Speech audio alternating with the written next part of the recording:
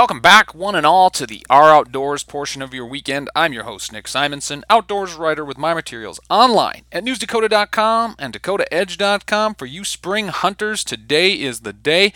Hopefully you are out in the turkey blind, chasing old Tom, getting the old box out, scratching or clucking, and making sure that all those noises you need to seal the deal are hitting the airwaves. Got a great day for it today, Saturday, looking very, very nice. Get a great opportunity here. Tomorrow maybe a little bit different, but as for right now, enjoy the day, enjoy this great weekend. There are a lot of fun opportunities to be had as spring takes hold throughout North Dakota. A lot of fun as well as you read the news. We're seeing great bighorn sheep numbers out in western North Dakota, a jump of almost 11% from 290 last year to 322 this year, and an all-time record, beating the 2008 numbers by 8 head or so. So, man, a lot of fun stuff going on. Clay Target League's kicking into full swing. Spring is just a great time simply to, shake off the rust, get back to where we were. You're dodging the wind and the weather sometimes, but for the most part, man, everything out there is opening up. A lot of fun to be had, and it's a great time to take a kid or other people outdoors. One boon to hunter and angler participation was the pandemic. You can say what you want about what this country's gone through over the last 16 months, but at any rate, the pandemic has helped get more people involved in the outdoors. And by doing that, you are going to see an opportunity to recruit and retain more people. And it's great to have places for them to go and habitat for them to access so that they can fish and hunt to their heart's content and build on that success. One organization that's looking to build on that recruitment and retain more hunters is the National Wild Turkey Federation. We catch up with Clayton Lenk, NWTF District Biologist for North Dakota, right after the break to learn more about those efforts. So stay tuned. Welcome back to the show, everyone. As we mentioned earlier, it is turkey opener here in North Dakota, and for that, we are reaching out to Clayton Lenk, National Wild Turkey Federation District Biologist for North Dakota, to give us more insight on where we're at and what's coming up for the organization. Clayton, welcome to the show. Thanks for having me. Yeah, it's great to have you on here at the start of the season. We've seen an uptrend over the last couple of years for wild turkey populations in the state. How are things setting up for this spring here in North Dakota? I would say they're doing pretty good. The majority of the turkey populations are in the western part of the state, so out there it seems like we're seeing an increase in numbers all the time. It seems like more in the eastern part of the state, things are stable. We're obviously looking at ways we can improve habitat and all that sort of stuff. But overall, the numbers are good. Last year, I believe, was the second highest harvest that they've ever had. And I think the hunter success rate was about 40% last year, which is pretty good compared to most states. I think most are around that 15 to 25%. So 40% is actually pretty good. We'll certainly take those numbers when we can get them. Part of the big driver for that is having good habitat in place. What's the status of habitat in the eyes of NWTF here in North Dakota, and what does the future look like? So it looks pretty good so far. There is a little concern about, the amount of rain that you guys have had. Not super concerning yet. If it continues over the next month or two, then it'll be a little more probably impactful. But as of now, it's looking okay. Talking with Clayton Lenk. He's the NWTF District Biologist for Minnesota, Wisconsin, South Dakota, and, of course, North Dakota. Clayton, the Federation has a lot of great plans for habitat, looking at the goals in the coming years for North Dakota with three primary pillars at the forefront. Let's talk about that first one, and that's preserving or enhancing 13,750 acres. What are the targeted areas, and how does this affect both public and private lands? So we have targeted areas that we kind of focus on in North Dakota. There's kind of two big main spots. One's kind of out in southwestern North Dakota, and the other one's kind of southeastern a little bit. We have actually exceeded those goals. Like you said, the goals were 13,750. As of September of 2020, we were at 20,284. So we had exceeded that goal by almost 7,000 acres already. And we still have 2 years left of this initiative, so that's only going to keep growing. Public and private lands, we work with a lot of agencies, the Forest Service, North Dakota Game and Fish. We've worked with a lot of NGOs as well on different things like the American Bird Conservancy, Pheasants Forever, those sorts of places. But a lot of these preserving or enhancing comes from those partnerships where we can help leverage our dollars that NWTF raises and the grants that we encumber to kind of use as match or to kind of contribute to those other places so we can get more work done. So that's why we're able to exceed those goals so quickly. Sure, many hands make light work, especially when it comes to conservation. The second pillar that NWTF has is recruiting 300 hunters. How does the organization do that? And then what's the next step in maintaining those new recruits?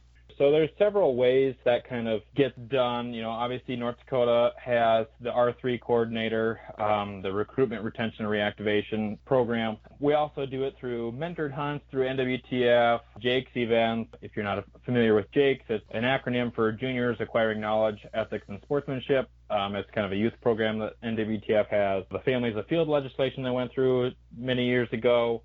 All of those types of programs help us do that recruitment in the activation part. The events that we hold are made to maintain and kind of build people's own personal skills so that they can further go out on their own and, maybe mentor somebody that they know. So, hopefully just keep expanding that. So, this number is probably a lot bigger than what we have. Actually, the number we have is crazy exceeded the 300 that we were hoping for. And then the last of those three pillars for NWTF is to increase access by 2,000 acres.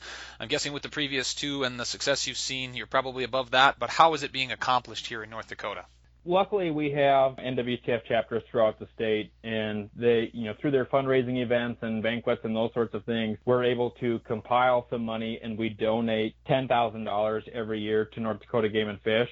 So that money also kind of in conjunction with, helping with land acquisitions and things like that, we've actually been able to open up 24,848 acres as of September of last year. So tenfold the expected acres that we had there. And it's in largely through the plots program, but some of it is through acquisition and donations and that sort of stuff. With numbers like those, we should have put NWTF in charge of the vaccine rollout this year.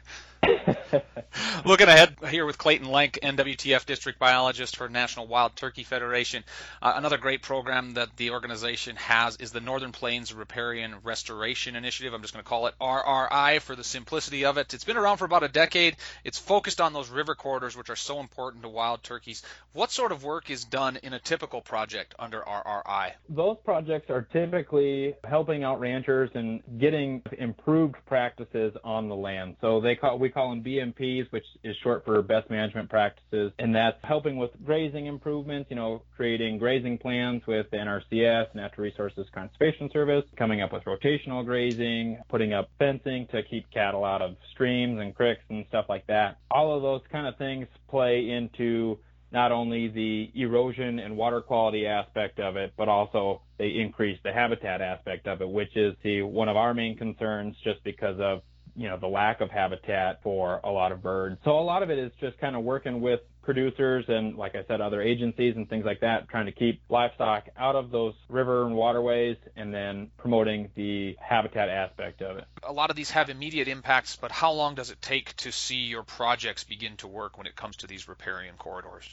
Sure. So nature is pretty resilient. So usually, if it's not just a complete disaster of a scenario, it's usually, as soon as that next year you start to see things turn around. If it's a site that's been, compacted and has all sorts of different issues, it might be a couple of years, but within 5 years you should see that thing turning around and looking pretty natural.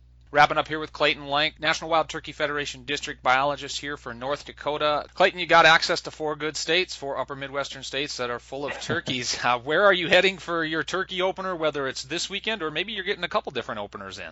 Yeah, so Minnesota's is actually next week, and that's probably the one I'll be hitting up. But right here in central Minnesota is where I was born and raised, and that's where I'll be going. So. Sounds good. Well, we wish you the best of luck. We appreciate all the work you're doing out there on the landscape for wild turkeys and for hunters. And most importantly, thanks for being on the show today.